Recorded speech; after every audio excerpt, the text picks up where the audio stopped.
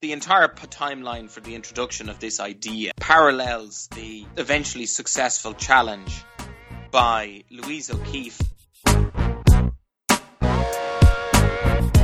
If we tell you this, then it will reveal what we're thinking.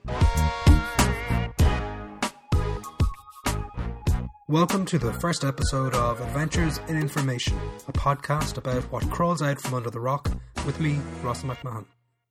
I said in the trailer to this podcast that I hoped it would be an interesting journey through freedom of information and the other areas of the law, government and society that involve information, which really, when you think about it, is everything. I also said I really wanted to hear from people who had found some interesting information using freedom of information. My first guest this episode is the first person I contacted about the idea of the podcast a few minutes after I had the idea, and he thought, yeah, good idea. So with that encouragement, he had little choice but to be the guinea pig. Simon McGarr is a solicitor, a litigator. He does a lot of what you might call standard litigation, personal injury and the like, but also a sizable amount of civil and commercial litigation. Some of it is quite non-standard. Any lawyer is lucky, if that's the word, to have one case before the ECJ, the European Court of Justice that sits above all our national courts, in their lifetime. He's had 2 in the last 2 years. Simon's a solicitor for Digital Rights Ireland, and if you haven't heard of them, you should check them out. They're a non-profit, an NGO of the sort very common in the US and some other countries, but rare in Ireland. It's a small organisation, much smaller than any US equivalent like the Electronic Privacy Information Centre or the Electronic Frontier Foundation, but it has had significant successes in its 10 years so far.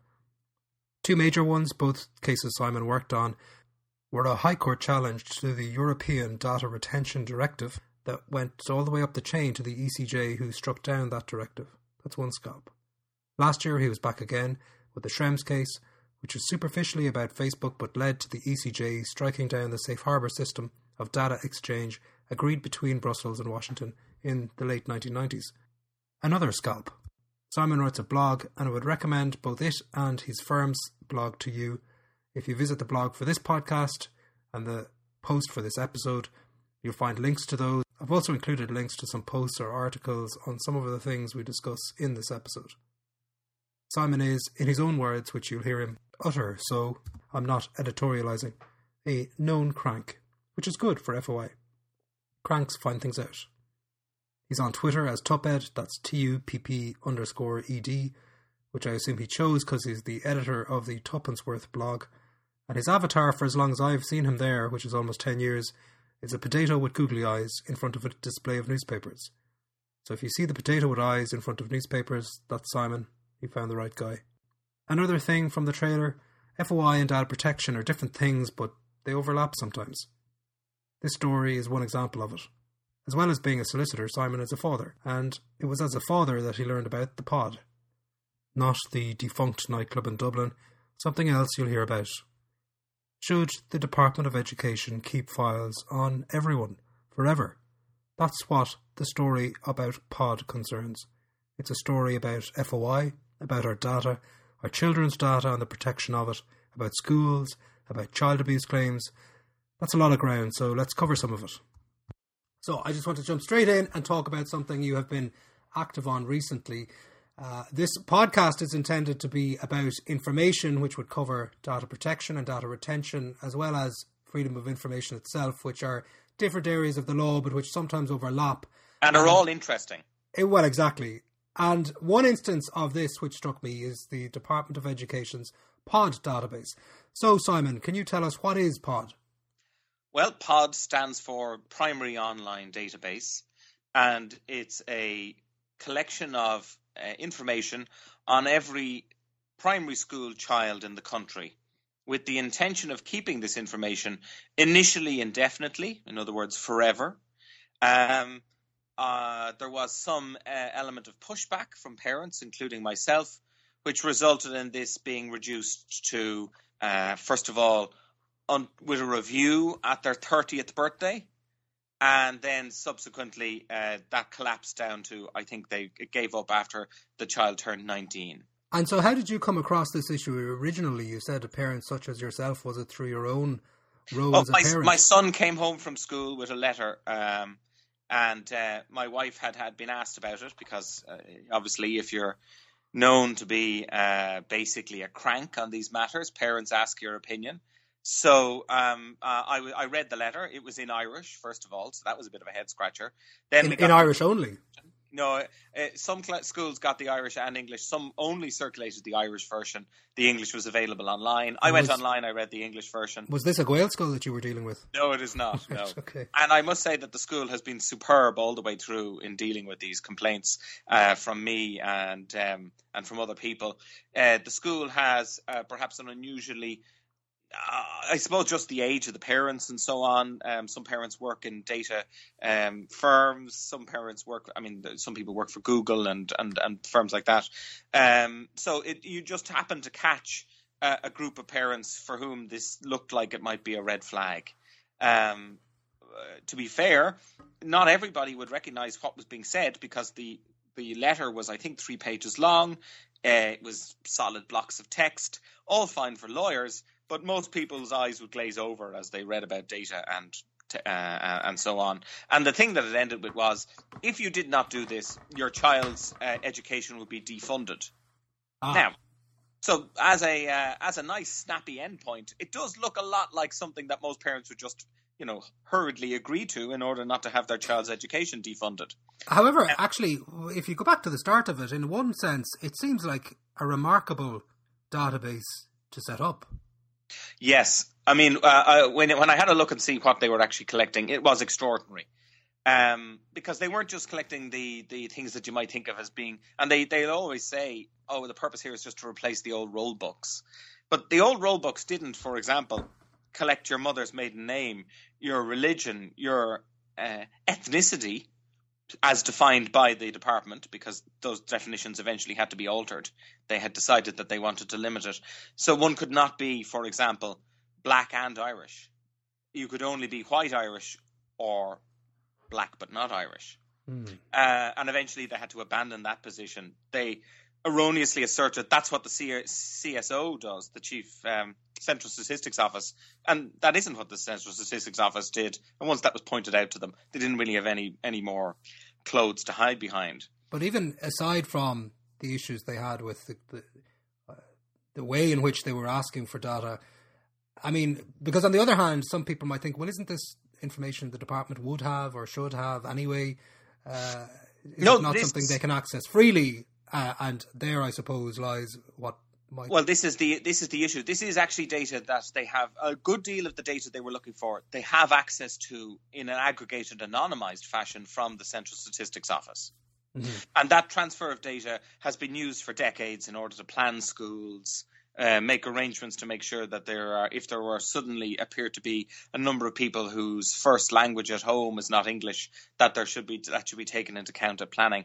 As to whether or not those plans are then funded is an entirely separate matter. But certainly the information is available to them on an aggregated basis. And you would think some amount of it is available from the schools anonymously, that they get some form of statistical or other feedback. Data doesn't invoke data protection concerns. Exactly. It's statistical questions, statistical questions rather than it being a question of whether or not, little Johnny, named Johnny, of this parentage, with this PPSN number of his mother, which is what they were looking for, that this person in particular isn't baptized or is baptized as a Roman Catholic, is or isn't speaking English as their first language, is or isn't identified as being white Irish or other. And also with other information, and I mean the information they sought was quite extensive. They wanted to know whether or not there had been psychological assessments of the children, and matters of that nature. And those are very sensitive pieces of data. But they purported to look for this information to plan schools or to plan the school system. They purported to want to use it for statistical information, and yet they refused to rely on merely statistical information. They then came up with a new explanation when that was challenged, and they said, we want to be able to do studies in later decades to see how individuals carry on through their life, So we want to track them through their existence and see how they get on. A kind of a 7-up programme, but involuntarily for the entire population of Ireland. Now, you made requests under the Freedom of Information Act as a result of all of this. I did. And my requests, first of all, the FOI Act is an imperfect tool. Let us be blunt about it.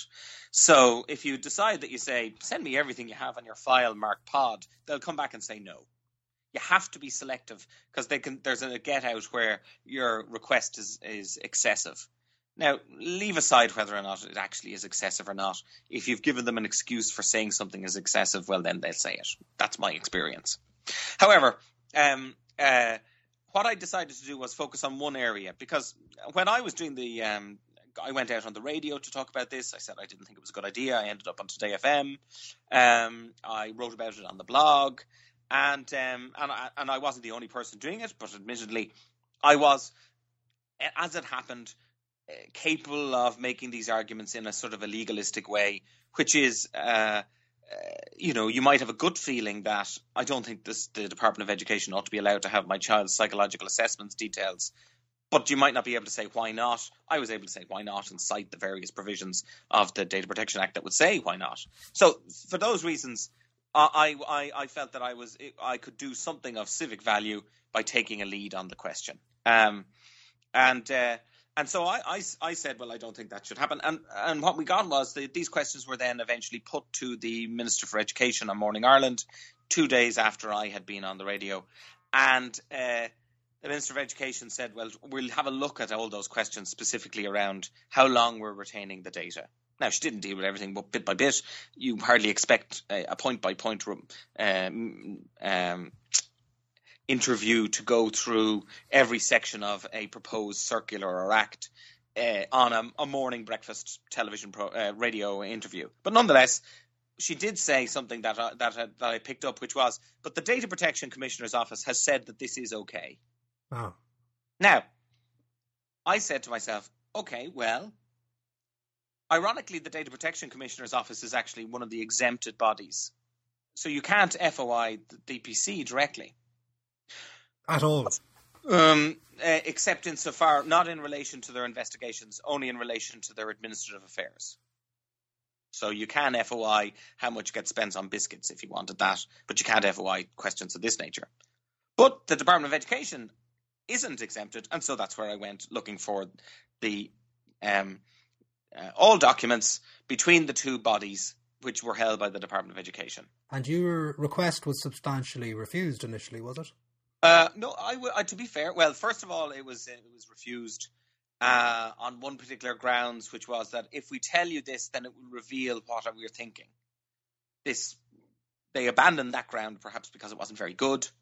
And they subsequently went to another position, which was to say something quite similar, that they're allowed to hold things back if it would be a matter of negotiation. And they're currently in negotiations with the DPC, and therefore they are still considering the matter, and it's not a completed entity, this new circular that they had invented, as they basically ran out of rope on the old circular. So anyway, look, they refused it and they refused it again. In my experience, it doesn't really matter what grounds they come up with. They're hardly likely to be able to win on them. The one that was interesting was, in the end, the DPC, it turned out, because although they can refuse you some documents, they do have to tell you what the documents are that they're refusing to give you. They have to describe them briefly. So in one occasion, right at the end, the last available document was the Data Protection Commissioner had actually shown the Department of Education some legal advice they'd got on whether this was legal. And that they refused to give on the grounds that it was privileged information. So I'll come back to that in a minute as to what that would mean. Anyway, you always end up appealing to the Information Commissioner. I've never succeeded on an internal review. I mean, it's simply just a delaying tactic and it costs you a bit of money. But off to the Information Commissioner it went. And to give them their due, the Information Commissioner did consider it, and they came out and they made an order about 9 months after the complaint went in, I think. August, September, October, November, December, January, February, 7 months. So I mean, by Information Commissioner standard, not the worst turnaround time. that all the documents except the legal advices should be released to me. So what was interesting was going through the documents that had been withheld and the ones that had been given that hadn't been withheld. Once you could piece them together, you discovered that the Data Protection Commissioner's Office had actually been offering suggestions as to how long the retention period could be. At one stage, the DPC's legal advisor wrote to the Department of Education suggesting they could think of something along the lines of 25 years as a retention period. And indeed, in the end, their fallback position had been 30 years before collapsing down to the age 19 position. And was it obvious where they were drawing that suggestion from? I mean, yes, what they said was, we noticed that you have another one where you hold the data for 25 years relating to post-primary education, and why not use the same retention period for both?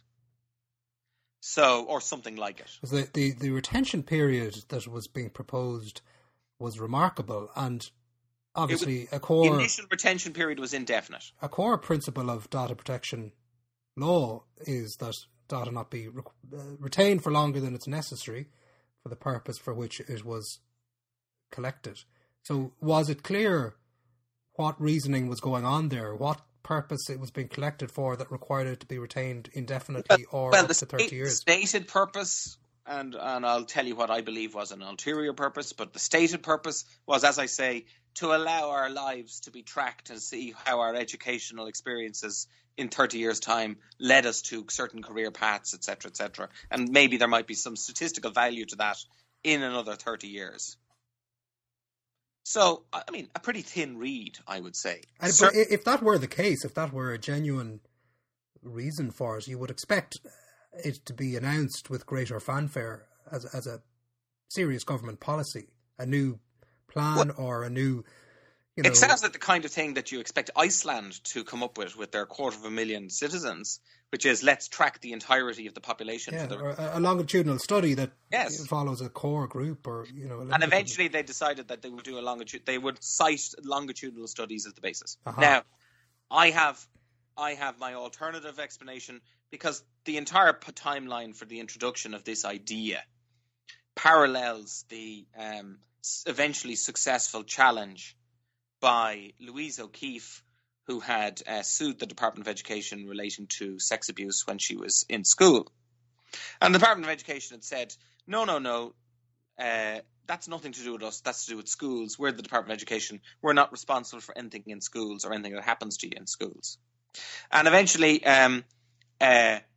the decision of the European Court of Human Rights came out in January 2014, saying, no, that's not okay.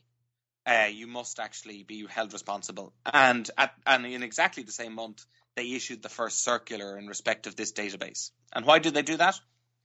I say that it's perfectly reasonable to presume, given this sequence of facts, plus the things that they're looking for, plus the stated reasons for indefinite retention made by the school management boards up until now, that the intention is to build a file on all the children so that if they receive abuse claims in the future, they'll use that file against them. Mm-hmm. In other words, they'll say, well, here's the file on individual children, on this individual child. And as you can see, nothing we saw here would have given us an indication they were suffering abuse. And the timeline tracks that line of thing. And of course, that explains why you would want psychological assessments. If you wanted to defend yourself, you'd say, look, there were no psychological assessments. Or you could say, look, this child was having psychological problems at the time. I mean, who's to say that's what's happening here, is that there was abuse. So, and I mean, the department continues to argue that they did not know in other child abuse cases, even now. So, arising out of the O'Keeffe decision. So, I mean, as to why they did it, well, they state that it's for this purpose, but the other purpose would be very useful. It would be very useful to have all this information for that purpose of defending child abuse claims as well. Incidentally, I had a conversation recently with somebody, a friend of mine who's a parent and who happens to work in the health sector, and I was describing the POD database and the issues around it, and the suspicion that was the reason or a benefit of it would be that the department would have this, you could say, information or ammunition in its archives. And he said, well, is there a problem with that? Well, first of all, you must collect information for a stated purpose. So if you're stating it's for one purpose, but really you want it for another, that's not legitimate under the law. But secondly, no, I actually don't think that that's a reasonable provision. If it was intended that this information would be used to avoid actual abuse, then that might be a reason that you would say, well, actually, there may be a preventative role. But it doesn't appear that there's been any discussion that this information will be assessed sort of as you went along in order to avoid abuse. It's only to keep it in the cupboard. And if you're keeping it in the cupboard, then it can be used in defending abuse claims decades later. And it's the decades later because sex abuse claims aren't liable to the statute of limitations.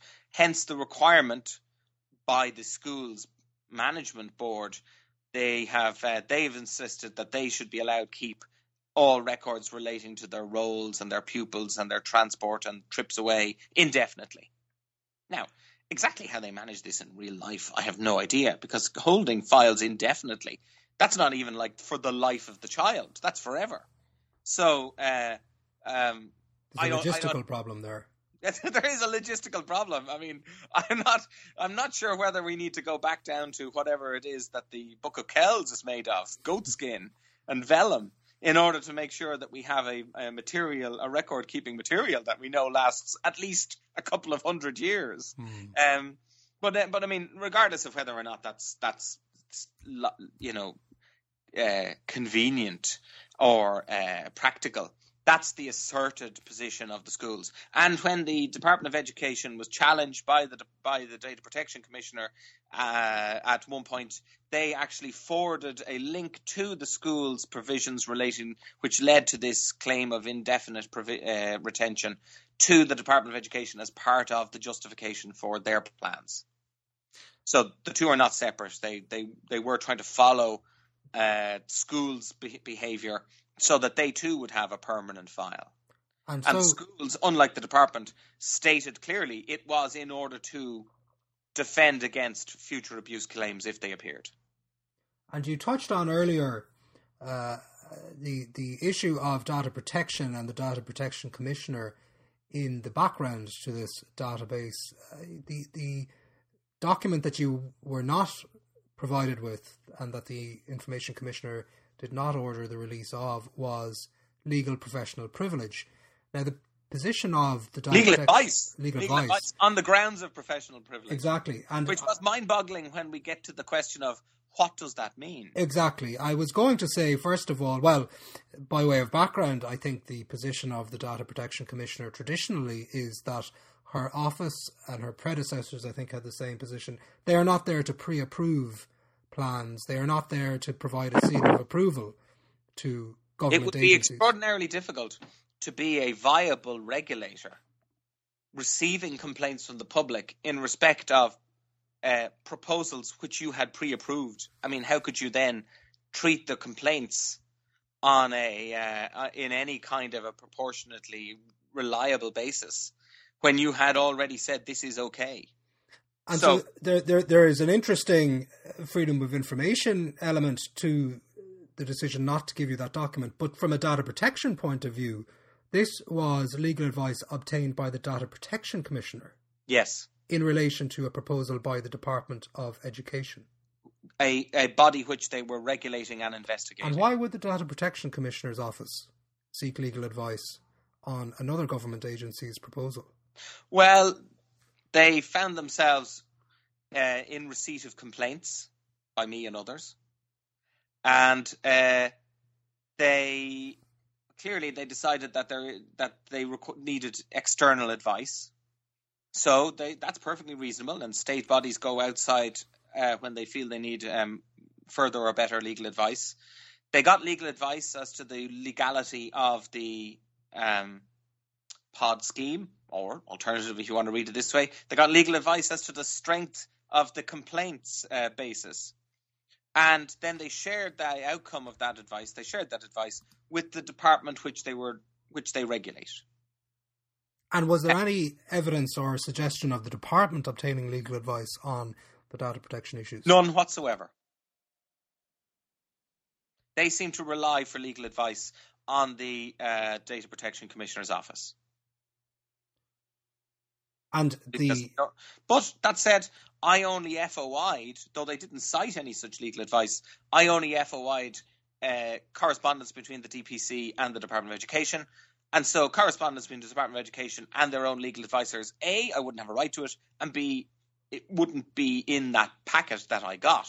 But there wasn't a suggestion of the department saying to the Data Protection Commissioner, well, we have obtained our own advice, and here's what it says. No, there was no such statement. And so the Information Commissioner said you can't have this because... Yes. What they said was that the Department of Education and the Data Protection Commissioner, in sharing the Data Protection Commissioner's legal advice, were actually engaged on a common activity. They were working to the same end, and therefore the privilege which attached to the Data Protection Commissioner's receipt of legal advice was extended to the Department of Education.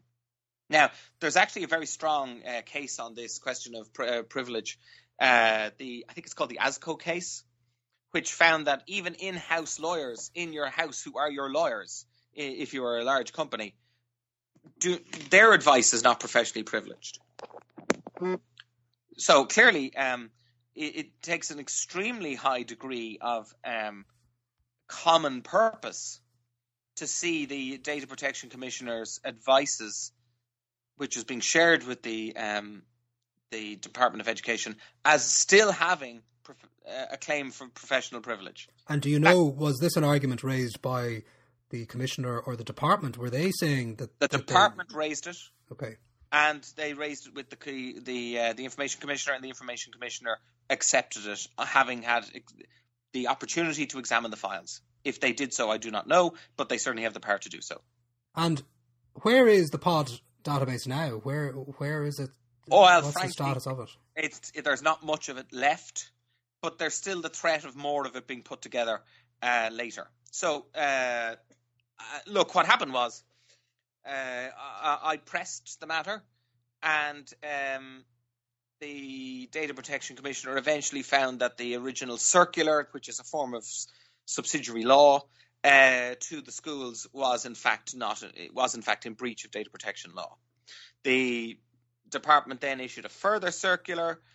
They then had to issue a further law, an SI, by the Minister for Social Welfare, because their dealings of PPSN numbers weren't in line with legislation.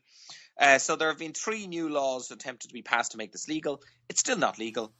And the difficulties have only got worse for them, because during the course of this happening, a case known as the Barra case was decided by the European Court of Justice in Luxembourg, which is the Supreme Court for all of Europe. And the Barra case has placed new limitations on states' powers of sharing data between entities, and it's also limited the exemptions from the Data Protection Act, which have been presumed wrongly by the government up until now to allow them to do things willy-nilly, whether or not the Data Protection Act would or would not apply, if they just write an exemption into law. The most recent example of that is Alex White specially passed a tiny act which said air codes which would otherwise be in breach of data protection law aren't, and therefore they are exempt. And now those laws must now be examined to see whether they are necessary and proportionate, just as the original actions would have to be examined as to whether they're necessary and proportionate. And I'll be surprised if many of them actually manage to make it over that line. The surprising thing is that I've made a further complaint. I have 2 children, and the department's threat to defund any child whose parents didn't agree to have this pod data transferred was postponed for a year until my child was changed to being only applicable to junior infants, and my child was not in junior infants; he was up higher. So this was a way of I then would have had no standing. Then I had a child who went into junior infants, and so I made a new complaint in respect of her. They've now postponed it for a further year, presumably until my child is in senior infants, and I don't have any more in junior infants left. They hope. But is this do you mean they've postponed the entire operation of the system, or just your own? They've postponed school? The threat of defunding. Because in the meantime, they are still collecting all. Yes, it appears to me that while all of these complaints to the Data Protection Commissioner were ongoing, and the Freedom of Information requests, well, which wouldn't hold it up, but certainly the dealings with the Data Protection Commissioner were ongoing. They were still sending out forms to parents, including myself, and looking for consent to the transfer of information. Yes, and asserting rights over that information, and the information they were looking for was not significantly changed. They still want those psychological assessment details. They still assert that is not sensitive personal data, despite the fact that it clearly is. Well, despite the fact that it's spelt out quite clearly in the Data Protection Act. To argue it is not, I would say. And in fact, I think they still had the threat of defunding in many of the. They have quietly. They continue to threaten defunding in the future, while writing to me and saying that this defunding element is not relevant to your junior infant, because your junior infant is the defunding element only applies from next year. And so. My suspicion, and it's only my own suspicion, I have no evidence for this, but my suspicion is that probably quite a substantial number of parents who receive these forms sign them and return them. Well, as you do for most consent forms from your school. I mean, this is the thing. For most parents, the school sends out a consent form and asks you to fill it in. Well, it's a good idea to fill it in and send it back. In particular, right at the start in junior infants, where you're also being asked to consent to loads of other things that are totally reasonable. And I should say that I don't have a problem with the school knowing many of the things that are being asked for, because they do have a requirement to know things about the child who's in their care for hours during the day. But that's the school. That's the school. The question is, why should the Department of Education require this knowledge? And certainly, when I asked for the Department of Education's legislative basis for the threat of defunding, they could only find actually one legislative basis, which they cited. And that threat hangs on the general power of the Department of Finance and the Department of Education to allocate funding to schools. So were the threat to be implemented, it would require the agreement of the Department of Finance to defund individual children. Now, I think that's a misuse of that section. I don't think that section gives carte blanche to discretionary defunding by the Minister for Education. So, in fact, I don't believe there's any statutory basis for that threat. It's merely being used as a threat in order to frighten people. And one of my original complaints was that anybody who had agreed to this under the cosh of this threat had not made this decision freely and of their own volition. And do you have any sense yourself or prediction of where this will end up? What will happen with this database? In terms of what happens next, the question of what will happen to this will come down to a couple of issues. One, is the Data Protection Commissioner an independent regulator as required under EU law? And will they uphold data protection law? And the Data Protection Commissioner to date has found once that the previous plan was in breach, but then refused to take any action in relation to the database that had been built up under that illegal breach. And now I've made a second complaint in respect of a second child. And the question is, well, what will they do with that complaint? Will they find in my favour again? And will they, if they find in my favour, take any action in respect of the additional illegally gathered material which is populated this database? I have to say, the argument the Data Protection Commissioner made in public as to why she took no action, which was, although it turned out to be illegal, thousands of parents had returned their data, and therefore it would be bad for them to make their actions to void that decision that they made. I don't consider that to be a very strong position.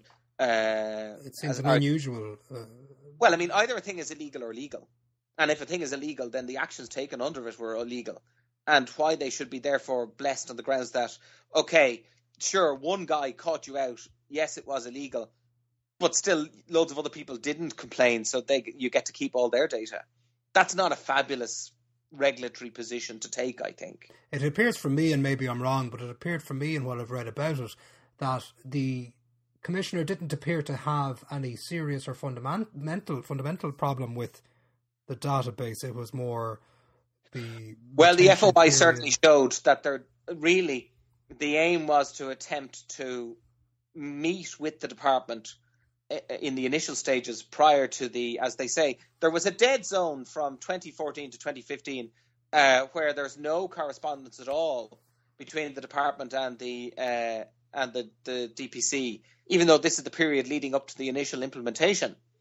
And there's only a recommencement of correspondence by the DPC writing to the Department of Education, pointing out they were getting media queries, and now suddenly it became a live issue again.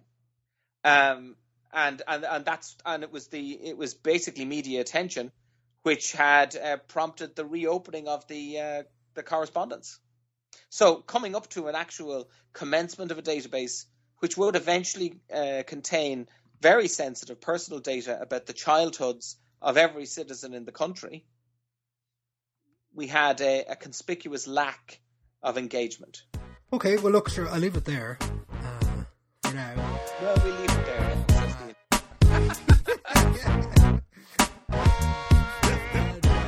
That gives me something to start editing anyway. Simon mentioned near the end of our conversation there an interesting question.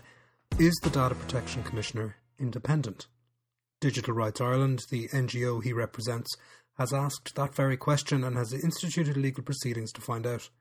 Check the blog post for this episode for a link to news on that case and links to other things we talked about. That's it for the first episode. It's not enough. There's much more I wanted to talk to Simon about Schrems versus Facebook, data retention, some overview points of freedom of information law, so maybe I'll have him back. There's another monster database being cooked up by the government, another nationwide, essentially citizen-wide database creeping up on us. And of course, Simon has been FOIing it. So please stay tuned. Subscribe to the podcast using the RSS feed on the website, adventuresininformation.com.